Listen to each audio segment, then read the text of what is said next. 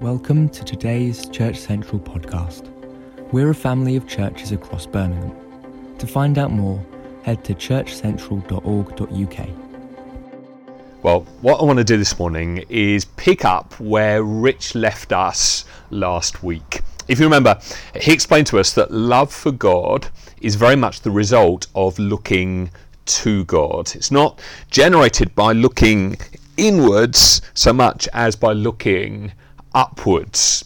And really, the psalm we've just read very much amplifies that whole message. It's this wonderful appeal to seek the presence of God above all else.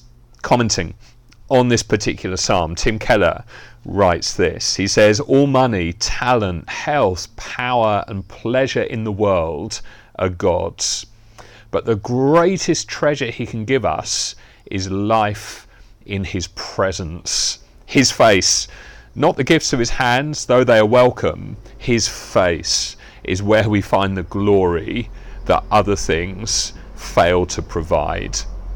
And to that end, this morning, I simply want to encourage you once again to look to God. Won't you seek his face? Won't you learn to live or abide more and more and more in his presence? Now, I should say, just to be clear, that actually all of life is lived in God's presence, whether we like it or not. The theological way of putting it is God is omnipresent. In other words, he's present everywhere. The reality is there is nowhere where God is not.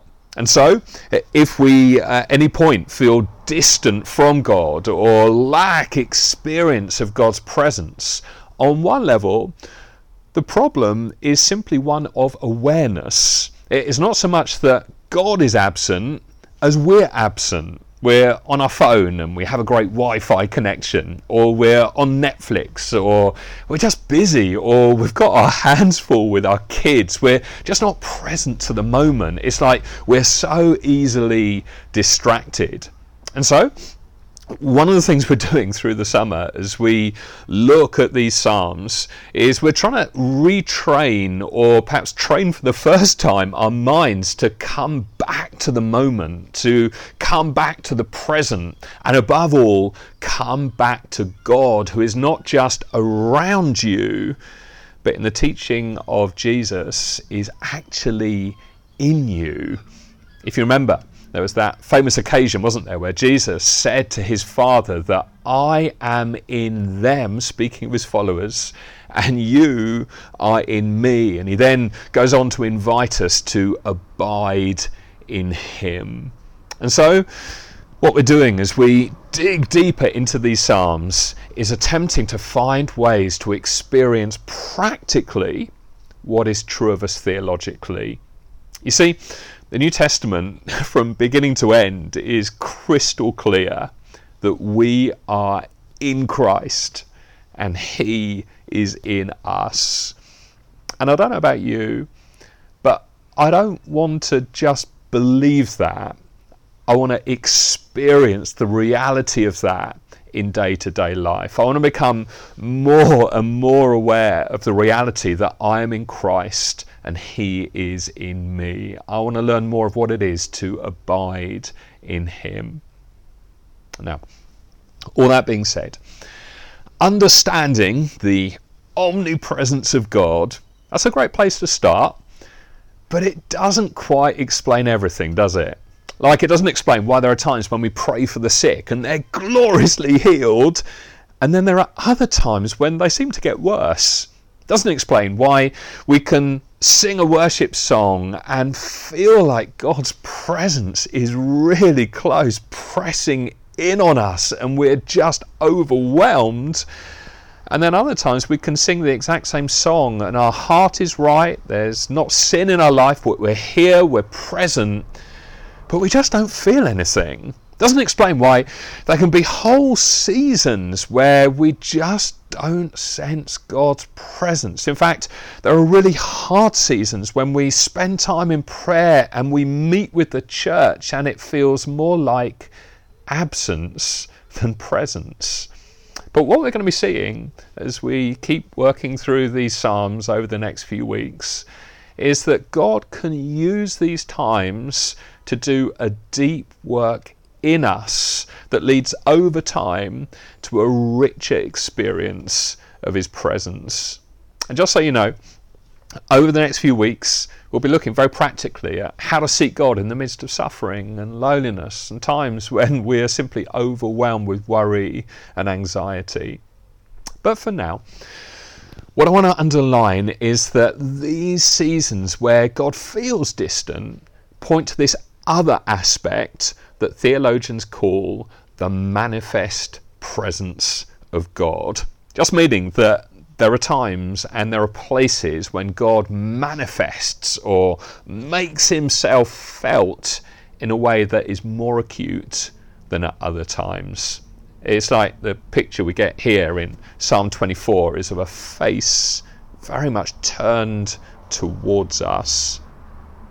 And so, having explained all of that, I think we're now finally ready to work our way through this psalm. First two verses, they speak of God's omnipresence. Verse 1, the earth is the Lord's and everything in it. The world and all its people belong to him. For he laid the foundations of the earth on the seas and built it on the ocean depths. The earth is the Lord's. Everywhere we go is God's. There is nowhere where God is not. That is the omnipresence of God.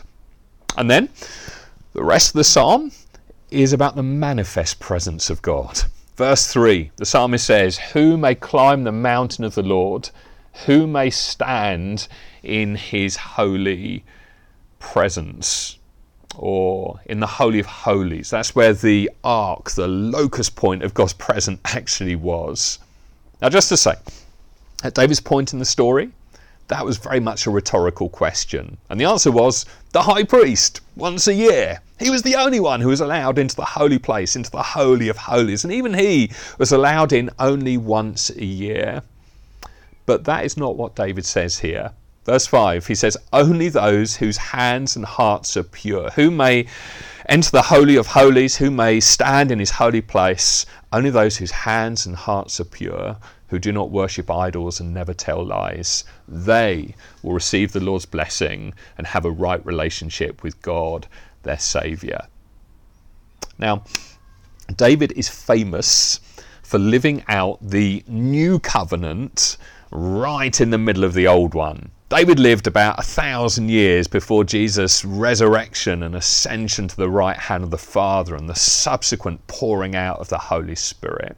And the New Testament is very clear that our relationship and our experience of the Holy Spirit today is very, very, very different from an ancient Israelites. Paul says, your body is now the temple of the Holy Spirit. He also says that the church is the temple of the Holy Spirit, which, incidentally, is one of the reasons why it's so important that we gather together. God is present in a special way when the church meets together, which is why watching on a screen, although really useful after the 15 or 16 months we've just had, it isn't actually enough, and why we're making a big noise right now about gathering together again, being physically present, because there the presence of God is most acutely felt.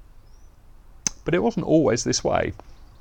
What we take for granted today, are pretty blasé, flippant about. No, it's a gift from God that wasn't the norm for those who lived before Jesus. But David was anointed by the prophet Samuel, and his experience of the Holy Spirit was in some respects similar to ours today. So, if you like, he's living out ahead of time what would one day be true for all God's people. He's living out an advanced sign of what is to come, which is why he goes on to say in verse 6, "Such people may seek you and worship in your presence O God of Jacob. And really, this is where we come to the key idea of this psalm. Such people may seek, search for, look for, ask for, call out for, discover or pursue and go after the face of God, his manifest presence. And this seeking, searching after God is a repeated theme throughout the Psalms. For example, Psalm 27, the one thing I ask of the Lord, the thing I seek most is to live in the house of the Lord all the days of my life, delighting in the Lord's perfections and meditating in his temple. Hear me as I pray, O Lord. Be merciful and answer me. My heart has heard you say, come and talk with me. And my heart responds, Lord, I am coming. Or Psalm 40. But may all who search for you be filled with joy and gladness in you. May those who love your salvation repeatedly shout, the Lord is great. Or Psalm 63, personal favourite of mine. O God, you are my God. I earnestly search for you. In other words, with passion, with desire, intentionality, zeal. I earnestly search for you. My soul thirsts for you. My whole body longs for you in this parched and weary land where there is no water. I've seen you in your sanctuary, gazed upon your power and glory. Your unfailing love is better than life itself. How I praise you. I'll praise you as long as I live, lifting up my hands to you in prayer. You satisfy me more than the richest feast. I will praise you with songs of joy. And it's used by Jeremiah the prophet for the people of God in exile. In chapter 29 verse 12 it says, in those days when you pray, I will listen. If you look for me wholeheartedly, not half-heartedly, not when you can fit God in, no, wholeheartedly. If you look for me wholeheartedly, you will find me. I will be found by you, says the Lord. I will end your captivity and restore your fortunes. I will gather you out of the nations where I sent you and will bring you home again to your own land. Or there's Isaiah 55. Is anyone thirsty? Come and drink, even if you have no money. Come, take your choice of wine or milk. It is all free. Why spend your money on food that doesn't give you strength? Why pay for food that does you no good? Listen to me, and you will eat what is good. You will enjoy the finest food.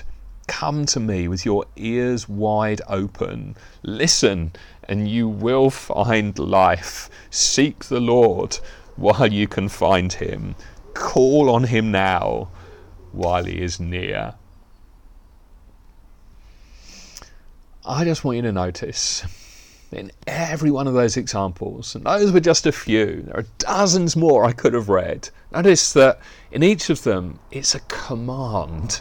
Seek God, pursue God, look for God wholeheartedly, go after God with all you've got. As the writer A.W. Tozer put it, I want to encourage mighty longing after God. The lack of it has brought us to our present lowest state. Complacency is the deadly foe of all spiritual growth. Acute desire must be present, or there'll be no manifestation of Christ to his people. He waits to be wanted. Too bad that for many of us, he waits so very long in vain. Now look, I'm aware in all of this, we have our own preferences, don't we? Some of us are more charismatic, some are more contemplative. Some prefer the loud roar, others the space to sit and be quiet by ourselves. Some prefer an emphasis on the mind, others focus more on emotion. Some prefer liturgy, others spontaneity. But Through all this, preferences are merely the starting point, not the end point. We all come to Jesus with our preferences, with our personality, the way we're wired. But in order to experience more of him, I think we need to expand our capacity to interact with God and with other people in ways that don't always come naturally to us. We've got to allow Jesus to do a deep work in us and grow us through both time alone and time together, through our mind and through our emotions, through discipline and spontaneity, through both contemplation and celebration. We need both and if we're to truly seek God and experience more of him. You know, so easy, isn't it, to just go through the motions in our relationship with God, especially for those of us who have been Christians for many years now. We perhaps have our daily routine of reading the Bible and praying. We join our community group whenever we can. We gather on Sundays, all of which is good. But we can do all the right things without a posture of seeking the face of God. You can read the Bible every day and still not seek the face of God. You can gather in homes or on the building every Sunday but still not seek the face of God. You can pray and still not seek the face of God.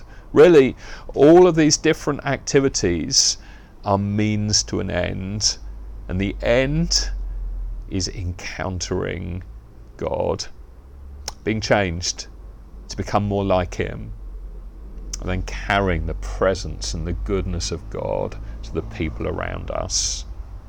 But for that to happen, we need to overcome the twin temptation of complacency and compromise.